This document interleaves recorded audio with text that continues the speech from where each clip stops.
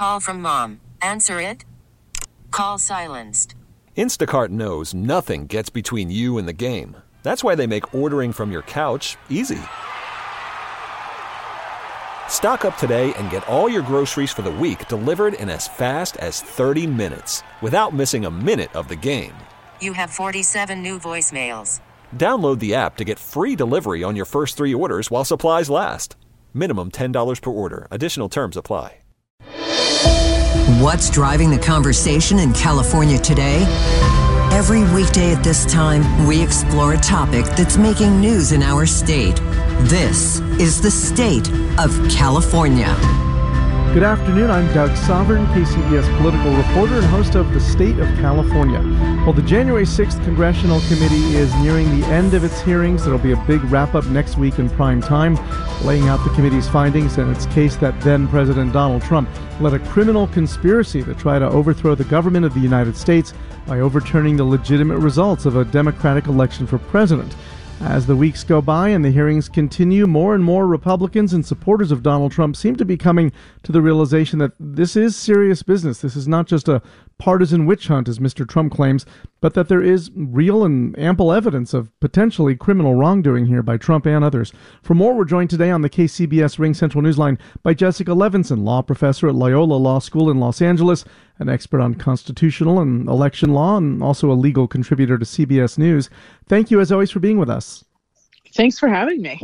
So one more hearing to go. We think that's all for now. What is your big overview takeaway from what we've seen and heard to this point? I think my big overview takeaway is that the committee has been really good at connecting dots. And it's almost a cliche to say now, but I think they've been very good at telling a consistent narrative of what the president was told, the former president, that he was told by basically every member of his administration. There is no election fraud. The election was not stolen. That he took certain actions and made certain speeches despite that. That he directly and indirectly spoke to people, including the Proud Boys, the Oath Keepers, and he said, this election is going to be taken from us. Do something about it. And that he was aware when he was at the ellipse, that he was aware that there were people who were armed, and he said, they're not here to hurt me, and then he sent them to the nation's capital, and then really did nothing when exactly what any reasonable person could foresee would happen actually did happen. And I think they've really done an excellent job of bringing us from what was the president told to what did he say to what did he do, and then finally, what did he fail to do? So how real do you think the legal jeopardy is now for former President Trump?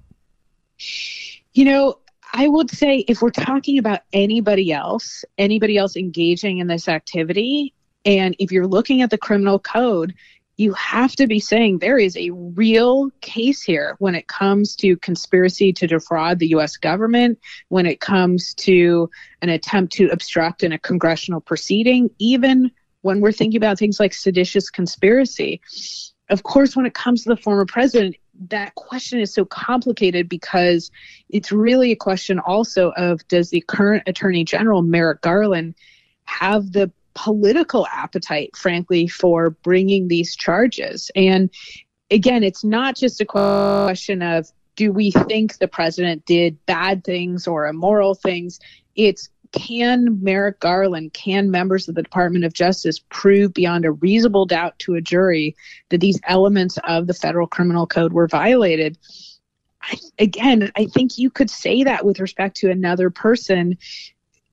Is the Attorney General going to want to bring that case? That's a political question. I don't know the answer. You know, many Trump supporters have poo-pooed these hearings. They've ignored them. But if they haven't watched, they haven't seen the evidence. And more than one committee member and observer has declared, that what happened on January 6th and leading up to it was much worse than Watergate, which, of course, cost Richard Nixon his presidency. I mean, this case is really about subverting democracy in a way that no one else had ever really attempted. How would the Attorney General justify not prosecuting Mr. Trump after all this? That is a great question. And I think that's exactly the right question to be asking, which is not just, we all have kind of hemmed and hawed over, will the Attorney General be able to explain why he's bringing this case?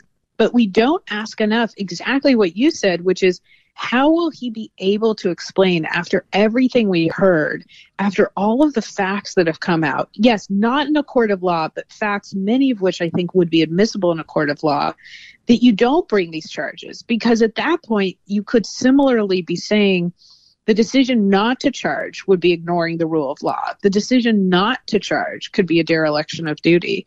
And so how would he explain it? I think what he would say is, what we heard is compelling, but that wasn't in a court. That was in a political arena.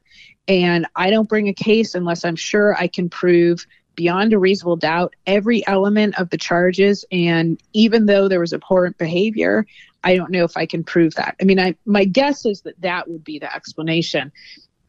It's not the path I think he should take, but that's what I guess he would say. Which, of course, Trump would trumpet as exoneration and that it was all a witch hunt. If you were an attorney for the former president, would you advise him to try to make some sort of deal? Could you ever see Donald Trump doing that? Oh, my gosh. I don't know. I really think it depends on if he does, in fact, face federal criminal charges, what exactly those charges are, what the deal on the table would be. I think we know from the former president that he can basically explain away anything. He would say, oh, well, sure, I was charged, and yes, I agreed to plead guilty, but that's only because the Department of Justice is crooked and they were on a witch hunt and I'm not actually guilty. And so I can just imagine all these ways that he would, in fact, undercut any settlement by statements he made outside of court. Absolutely. So this week's polling suggests that a growing number of Trump supporters are turning on him, that they've had enough and they're ready to get behind somebody else in 2024, mostly Florida Governor Ron DeSantis. Apart from the legal jeopardy, how significant do you think the political hit is for Donald Trump here? Well, it really depends on whether or not this initial polling that we're seeing, where people who supported the former president are now, I think, starting to say maybe we can have what they view as the best aspects of him without the drama of him, without living through 2 impeachments, without, frankly, the vile rhetoric. And so I know it feels like it's obfuscating to say it's too early, but we really have to see if this is the beginning of momentum towards Ron DeSantis or if this is just a blip.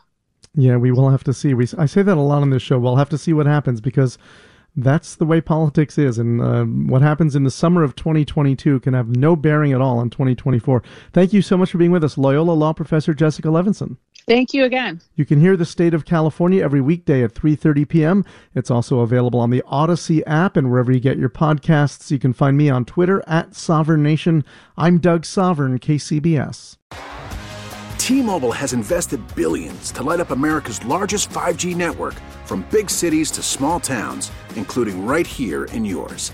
And great coverage is just the beginning. Right now, families and small businesses can save up to 20% versus AT&T and Verizon when they switch. Visit your local T-Mobile store today.